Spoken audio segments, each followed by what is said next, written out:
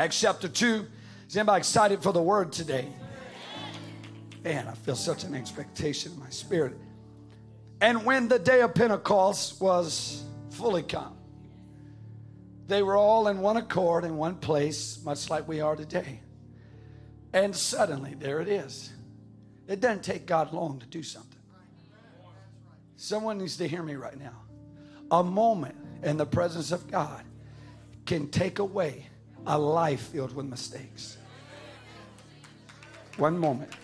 One moment of repentance changes everything. And when there came a sound from heaven as of a rushing mighty wind, and it filled the house where they were sitting. And there appeared unto them cloven tongues like as of fire, and it sat upon each of them. And this is what happened when the Spirit was poured out. And they were all filled. Everybody say filled. With the Holy Ghost, and began to speak in other tongues as the Spirit gave them the utterance or the ability to do so. When they received the Holy Ghost, initially, the initial evidence was you would speak in other tongues. And such is the case today. What happened in Acts chapter 2 would change the world forever. And I believe what's going to happen today here at Atlanta West is going to change our lives forever. Because Jesus is in the room, and he's come to do something for whosoever will. Jesus will come if he's invited. Revelation gives us insight to this. He said, behold, I stand at the door and knock, and if any man will open the door, I will come in and I will sup with him, or I will have communion with him. So the choice is yours today. He is available if you are available. Amen. For the next few moments, I want to preach upon this subject.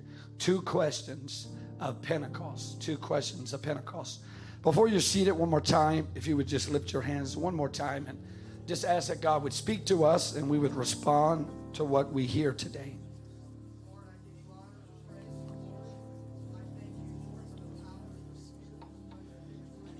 Lord, in the name of Jesus Christ, God, we ask that you would do what only you can do.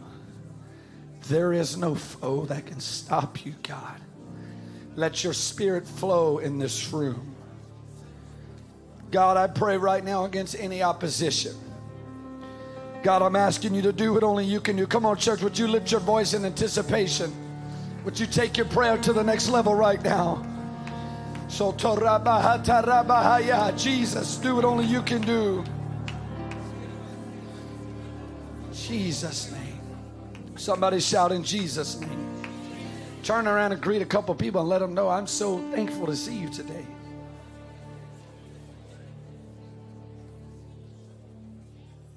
You may be seated. When you read through the account, as we just did, about what happened on the day of Pentecost, the language may suggest that it was a spontaneous event. While it was certainly a suddenly moment for the 120 people who were gathered in the upper room praying for the last 10 days, this was not a suddenly moment for Jesus Christ. I would submit to you today that this moment had been in the plan of God for a very long time.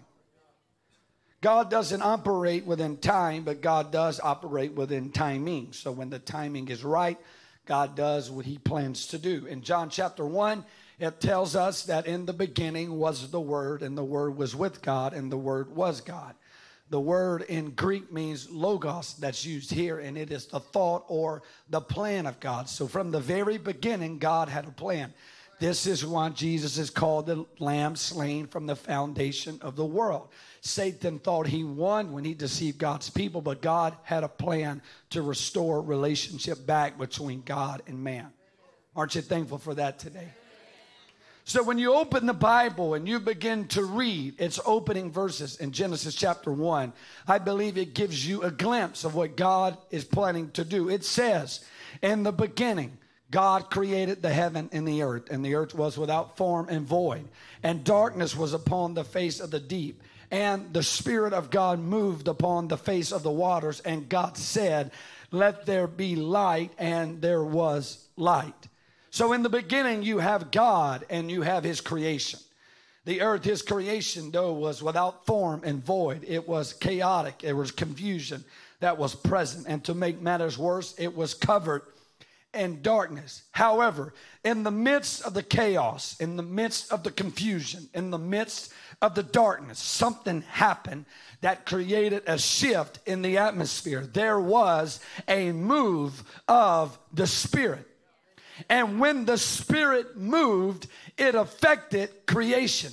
Because when the Spirit of God moved, God began to speak. And God said, "Let there be light," and there was light. What is interesting to note is that the sun nor the moon were created at this point.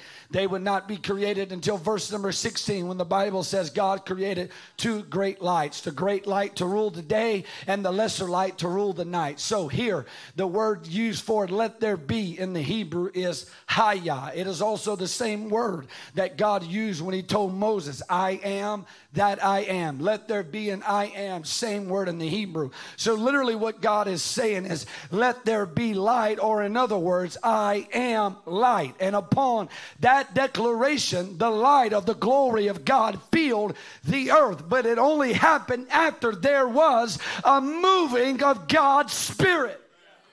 And in the midst of the darkness, in the midst of the chaos, in the midst of the questions, in the midst of everything not making sense, something about a move of the Spirit brings illumination to what's going on. That is why it is so important to be consistently gathered together with people of like precious faith to experience a move of God's Spirit. Because it is in the move of the Spirit that God can bring clarity to the chaos and light to the darkness. Sprinkled throughout the Old Testament, we see the promise and the prophecies of a coming day where this Spirit that moves would no longer be limited to the external, but it would move internally. That the Spirit of God would not just move on man, but one day it will move in man. Scripture indicates that there would be a transition from feeling the Spirit to being filled with the Spirit. No longer would it be something you feel, but it would now become something that fills you. So Ezekiel begins to write and prophesies. As God spoke to him, it says in Ezekiel 36, "A new heart also will I give you, and a new spirit will I put in you." And he said, when I do this, I'm going to take away the stony heart out of your flesh, and I'm going to give you a heart of flesh. Something about being Spirit-filled should make you a little more tender-hearted. Spirit-filled people should be the nicest people on the planet. The waitresses should love to see the Spirit-filled people come and not say, "Oh my goodness, here they are." So God says, I'll take away the heart, or the stony heart, and I'll give you a heart of flesh. In verse 27, he says, "And I will put my Spirit within you, and when I do this, it will cause you to walk in my statutes, and you will keep my judgments." Isaiah would go on to prophesy in Isaiah 28 that with a stammering lips and another tongue would God speak to his people. And he said, when this happens, there's going to be a rest that comes. There's going to be a refreshing that comes when I pour out my Spirit. God recognized the Old Testament model was not working. The glory of God being veiled behind a veil in the Ark of the Covenant in the most holy place where only the high priest could go. That was not working. So while Israel struggled through these constant cycles of up and down, God reminded them that there is going to be a day where everything is going to change. I'm not just going to be with you externally, but I am going to be with you internally. And perhaps the greatest of all the Old Testament prophecies that highlight this truth is found in Joel chapter 2, when Joel writes and says, "And it shall come to pass afterward that I will pour out of my Spirit upon all flesh." Now, before I go on, I must highlight the words there, all flesh. The Spirit of God is for everybody.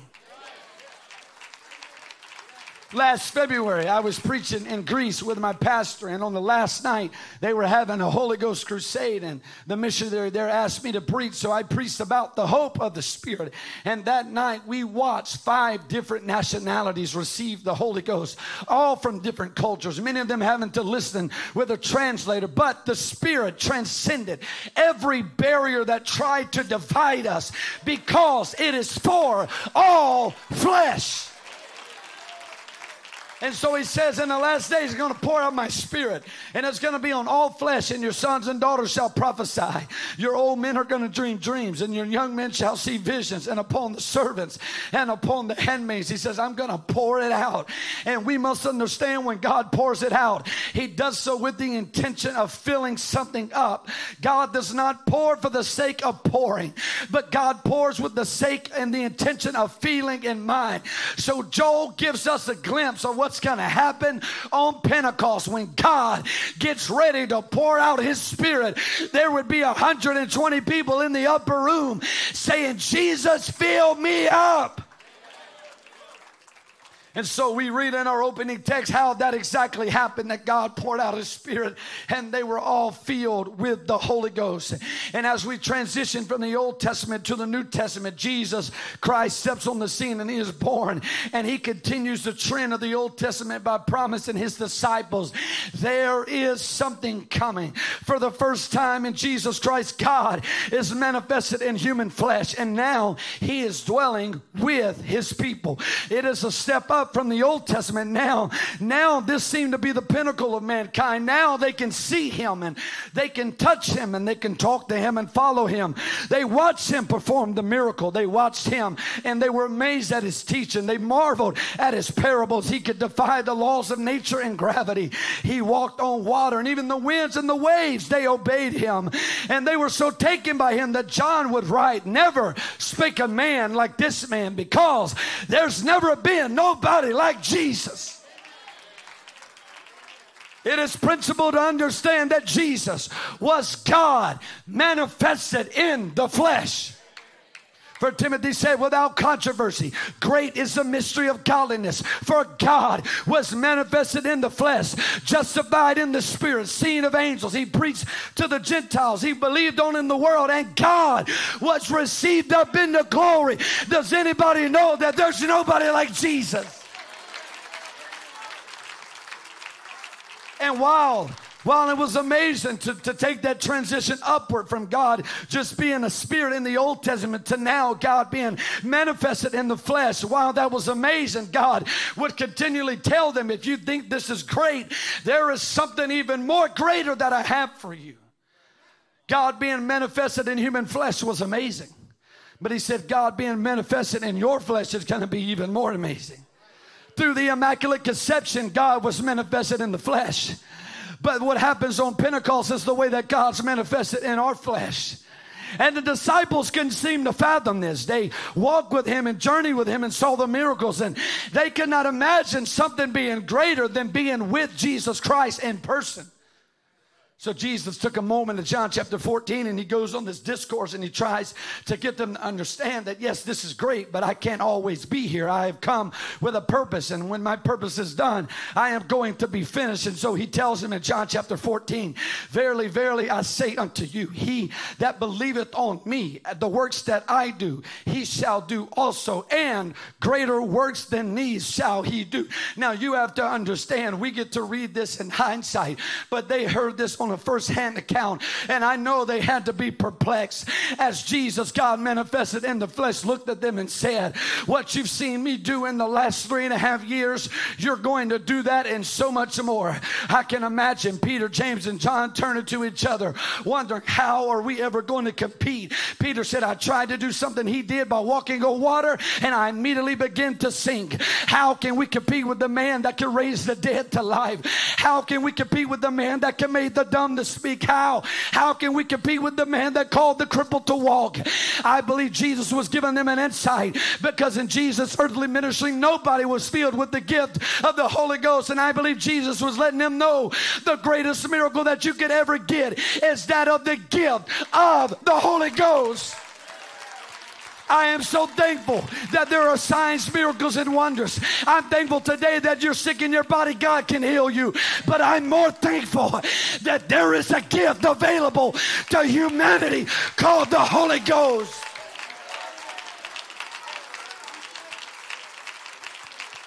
And he said, you're going to do greater works. Why? Jesus said, I'm going to give you a clue. This is why you're going to do greater works, because I am going to the Father. He said, I'm going to leave.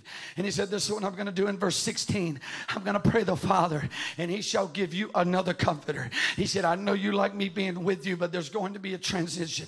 He said, even the Spirit of truth, verse 17, whom the world cannot receive because it seeth him not, neither knoweth him, but you know him, for he dwelleth with you. Jesus is saying, look, I'm right here with you. You know who I am. I am that Spirit of truth. And I know you like me dwelling with you, but I shall be in you. And he said, if you think this is amazing for me to be side by side with you, I want you to wait until you'll experience what it feels like when my Spirit takes up a residence in your body. In the Old Testament, they built the temple and the tabernacle to house the glory of God. But Paul told us, no, your body is going to be the temple of the Holy Ghost. In the Old Testament, they built the temple. In the New Testament, we became the temple. So now, everywhere we go, the Holy Ghost goes with us.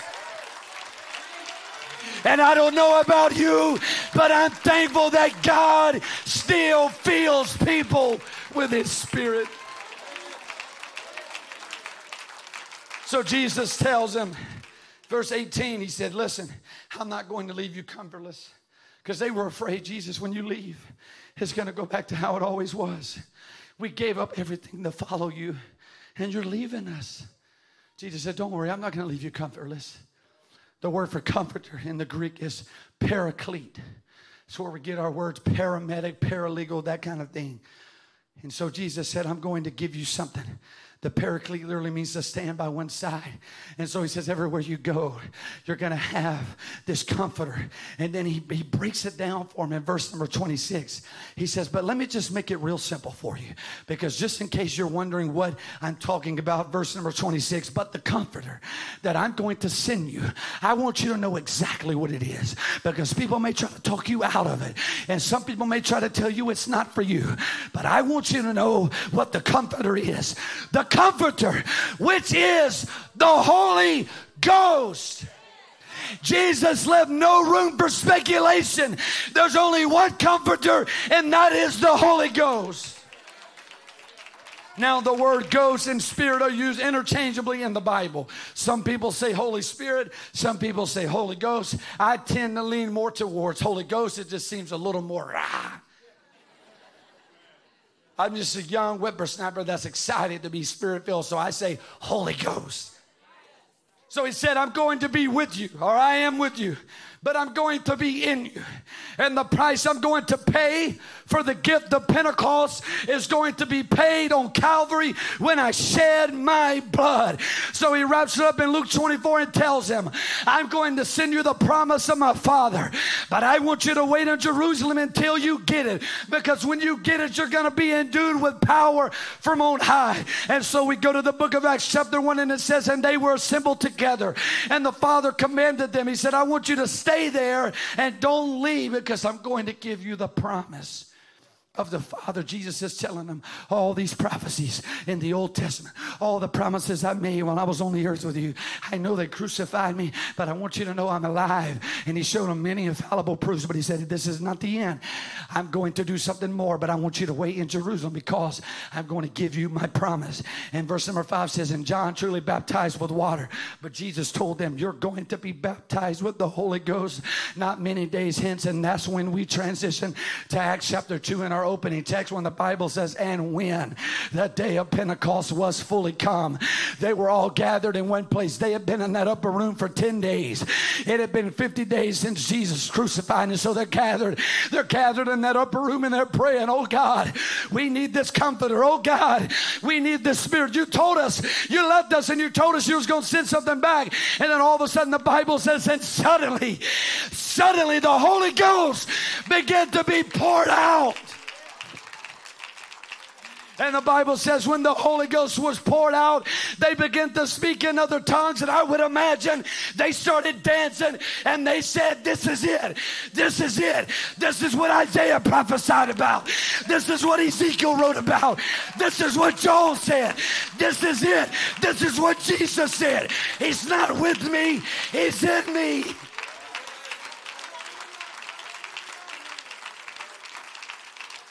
The prepositions of Pentecost are important. You have to understand. This water, it is so good. And the more I preach, the better it starts tasting because I get thirstier. But here's the thing. This water has been with me since I stepped to the pulpit. But this water being with me does nothing for me. But when the water gets in me, it begins to quench those thirsts. And Jesus told him in John chapter 7, he said, but there's going to be rivers of living water that flows out of your belly. He said, but this spake he of the Spirit, which they had not yet been given because Jesus has not yet been crucified. Another point, that water that I drank did nothing for you. You have to get your own water. I don't want somebody else to get the Spirit. I want to get it. I want it too. That's why I have a hard time with somebody telling me the Spirit was only for the book of Acts. I'll say, you got another thing coming. If Peter and Paul could experience it, then I want to experience it.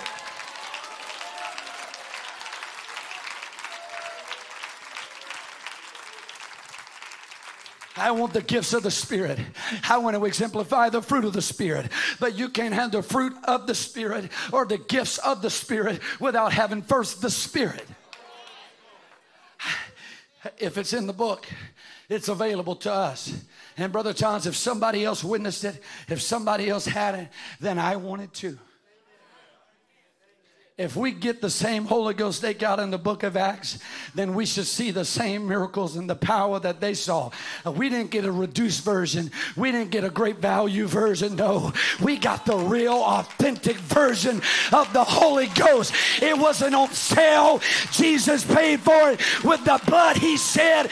And I don't know about you, but I want it. More than I want my next breath, I want the Spirit. So Jesus does what he says, and he pours out the Spirit. And the Bible says they were amazed and they marveled. Because you have to imagine, if you weren't raised in a Pentecostal church, you remember your first time coming in. Oh, my goodness. So, Pastor, they come stumbling out of the upper room. You know what it feels like when you hear someone speak in tongues for the first time? Imagine hearing someone speak in tongues for the first time in human history. So, those 120 people come barrel out of the upper room speaking in other tongues. And all those people in Jerusalem are like, this is amazing. But what is going on? And so they begin to ask questions on Pentecost. The first one I want to focus on is they asked those disciples who had just been Spirit-filled, what meaneth this? The first question of Pentecost was, what does this mean? That's an important question. Not only what does it mean in general, but what does this mean for me? And so the Bible says in verse 13 that others even began to mock and said, man, these people are drunk. And so Peter, rebellious, hard-headed Peter, began to stand up and say, hey, listen to me. Because I know what it feels like to be a failure and make mistakes. But I just been Spirit-filled. So I have a testimony of what the power of God can do. So he tells him, he said, I want you to listen to me. He said, these men that you're looking at, they're not drunken as you suppose. Now, he didn't say they weren't drunk. He said, they're not drunk the way you think they are. They're not intoxicated with any kind of alcohol or wine, no. But it is the Spirit of God that they have been filled with. And you ask, what does this mean? What meaneth this? So Peter begins to tell them, I'll tell you what this is. This is that was spoken by the prophet Joel. Peter looks at them and says, you know what this is? You know what this means? This means that every prophecy that Joel wrote about, this is that. It is the fulfillment of a promise from God. that in the last days God promised, I will pour out my Spirit. Peter said, this is it. This is it. This is what we've been looking for. What does that mean for us today? You may be here today asking, what mean it this? I'll tell you what it means. It means you too can have the Holy Ghost. It means you can be free. It means you can be a beneficiary of every prophecy and every promise that preceded Pentecost.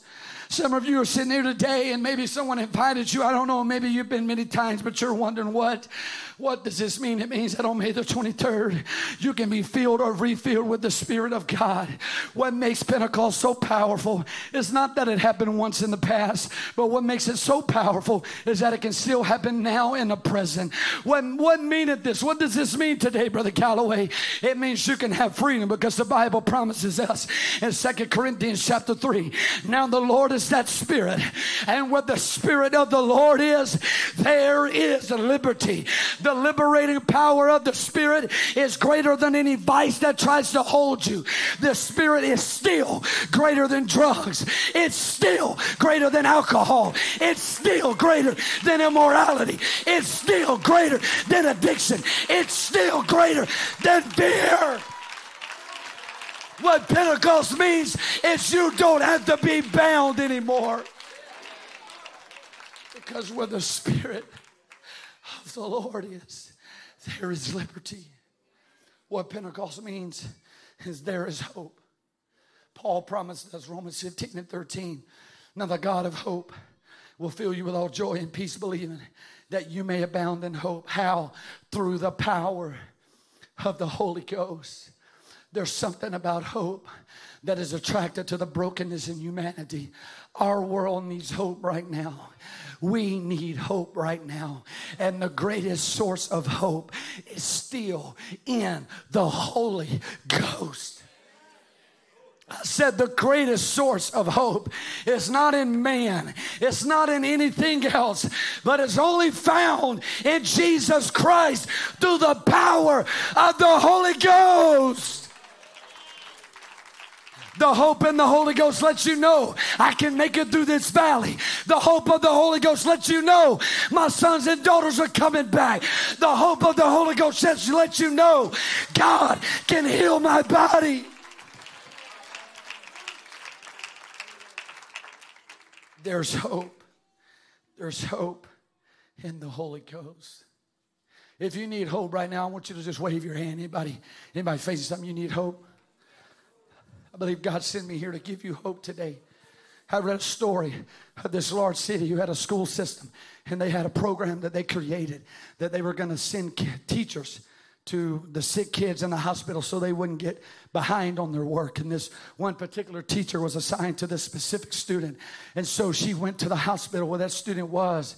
And she walked into that room, and she wasn't ready for what she was going to see. The student was burned very bad, and his body was marred.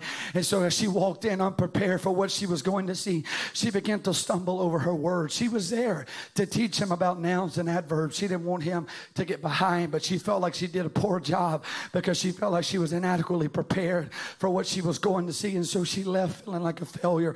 The next week she came back, and the medical staff stopped her as she walked in, and they said, "What did you do to him?" And she said, "I am so sorry." She said, "I came to try to teach him about nouns and adverbs." She said, "But I didn't realize what I was getting into. And so I stumbled, and I felt like I did a poor job." And the medical staff said, "No, you don't understand.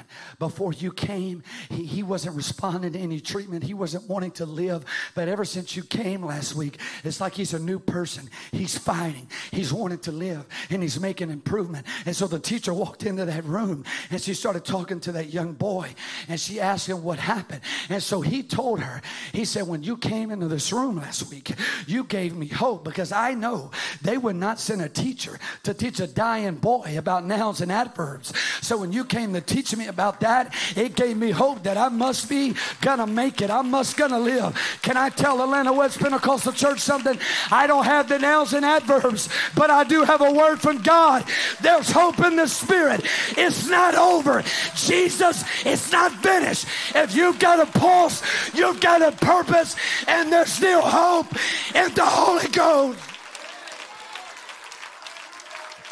Somebody shout, "There's hope There's hope for my family. There's hope for my future. There's hope for my friends. There's hope for my church. Pentecost means there's hope. What meaneth this? It means that you have resurrection power. They sang it about it a while ago. It says, but if the Spirit, Romans chapter 8, if the Spirit of him that raised Jesus from the dead, if he dwells in you, he that raised up Christ from the dead shall also quicken your mortal body by his Spirit that dwelleth in you. Easter is when we celebrate Jesus being raised to life. But Pentecost is when we celebrate the Spirit raising us to life. Because we used to be dead. We used to have the grave closed. But now we have a garment of praise. Because we used to be bound, but we're not anymore. The old song says it like this. Amazing grace, how sweet the sound. I once was lost, but now I'm free. Is anybody thankful for the new life that Jesus gives you? Pentecost means your past doesn't have to dictate your future. So the first question they asked was, what meaneth this? The second question they asked is found in verse number 37. The Bible says, and when they heard this, they were pricked in their hearts. And they said to Peter and the rest of the apostles, men and brethren, what shall we do? So now that they understand what it is, now they're asking, what do we do about it? So Peter looks at them and he gives them the answer to the second question of Pentecost. He says in verse 38, then Peter said unto them, this is what you need to do. You need to repent and be baptized. Every one of you. And it's important how you're baptized. You have to be baptized in the name of Jesus Christ for the remission of your sins. And when you do, you shall receive the gift. The gift. Thank God for his unspeakable gift. For the wages of sin are death. But the gift of God is eternal life. I don't know about you, but the Spirit is still the greatest gift in the world.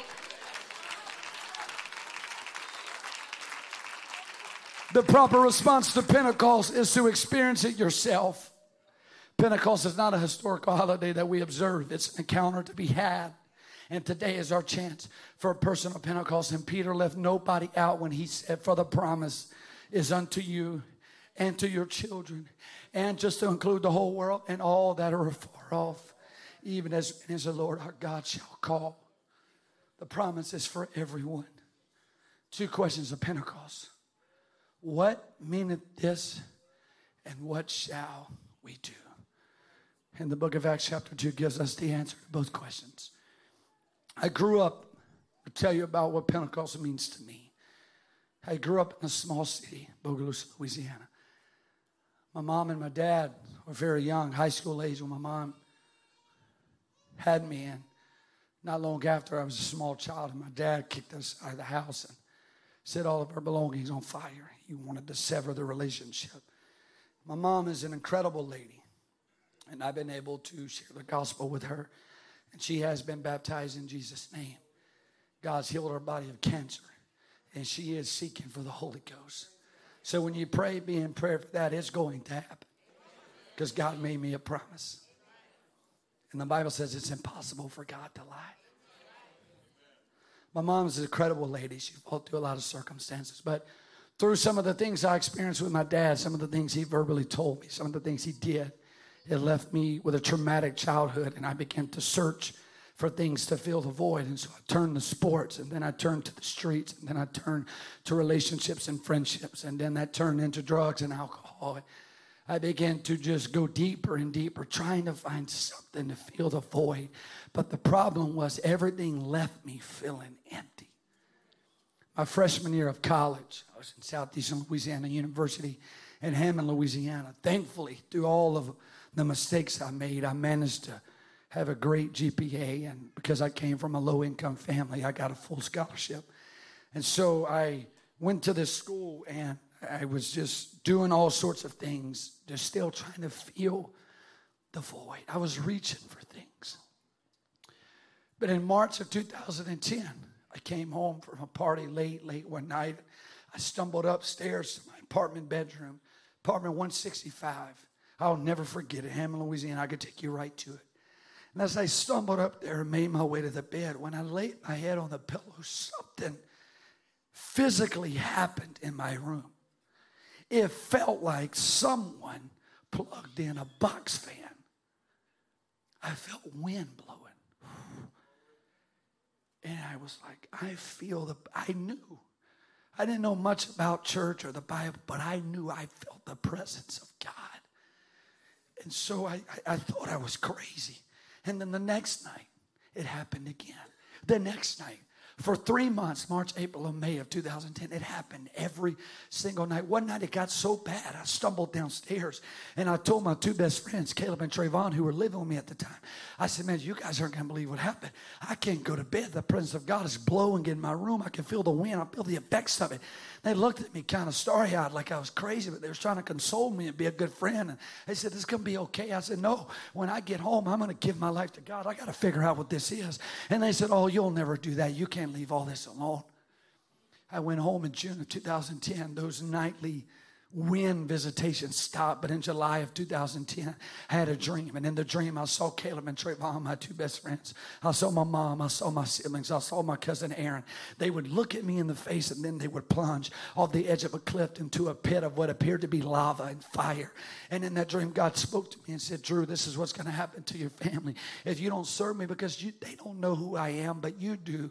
And if you'll serve me, I'll reach your family. So I woke up. That was the first week of July, 2010. I woke up and tears began to fill my ears. And I said, I'm going to the altar this Sunday. And so I found the Pentecostal church that I had passed thousands of times. And I went in there and I went to the altar. My pastor, who is now my pastor, who I now work for, he is preaching July the 4th, 2010. I tell people Independence Day kind of has a double meaning for me. It's a declaration of independence for me because of the blood. So I celebrated as an American and I celebrated as an apostolic. So I went to the altar, broken, addicted, body marred with tattoos, all of this baggage, feeling so shamed. As I walked to the altar and lifted my hands, the scripture became a reality. And when you repent, you shall receive the gift of the Holy Ghost. So I lifted my hands and God filled me for the first time with the precious gift of the Holy Ghost. And church, in one moment, God filled the void that I searched for 19 years. Drugs couldn't do it. Women couldn't do it. Alcohol couldn't do it. But Jesus, I said, but Jesus can do it. Jesus can do what nothing can do. Jesus still does it. I said, Jesus still does it. Jesus can still do it. Stand to your feet. And so, I said, you know what? This is amazing. I'm not keeping this to myself. I got to tell somebody about what just happened to me. And so I started driving my family crazy. Have you received the Holy Ghost since you believed? Do you know that there's forgiveness in the name of Jesus? And I started teaching Bible studies. I started picking people up for church in the van. People I didn't even know. You want to come to church Sunday? Pastor, can I use the van? Yes. Started filling it up, bringing people to church. I watched people, person after person, get the Holy Ghost. But I said, God, you made me a promise. You said you'd reach my family. And then my grandmother let me teach her Bible study. She got baptized, got the Holy Ghost.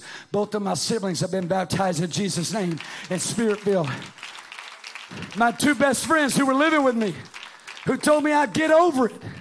I got over it.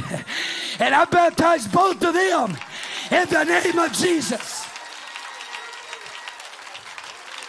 Then my cousin Aaron, who was like my best friend growing up. He's 4 years older than me, all-state football player, turned down a scholarship to go to work and marry his high school sweetheart. Everything was great until he got introduced with drugs, and then he became a meth addict. He almost died several times. He and his wife were so bad they got addicted. They lost their children. He ended up in prison. But I would go visit him every Saturday night.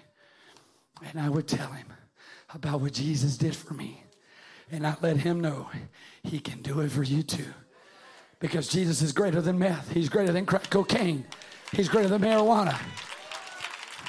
Jesus is greater.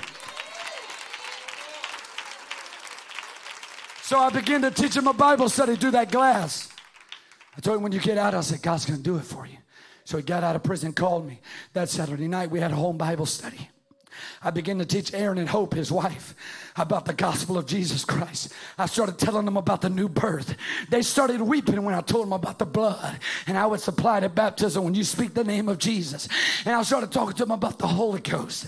And that next Sunday morning, June the 3rd, I baptized both of them in the name of Jesus Christ for the remission of their sins.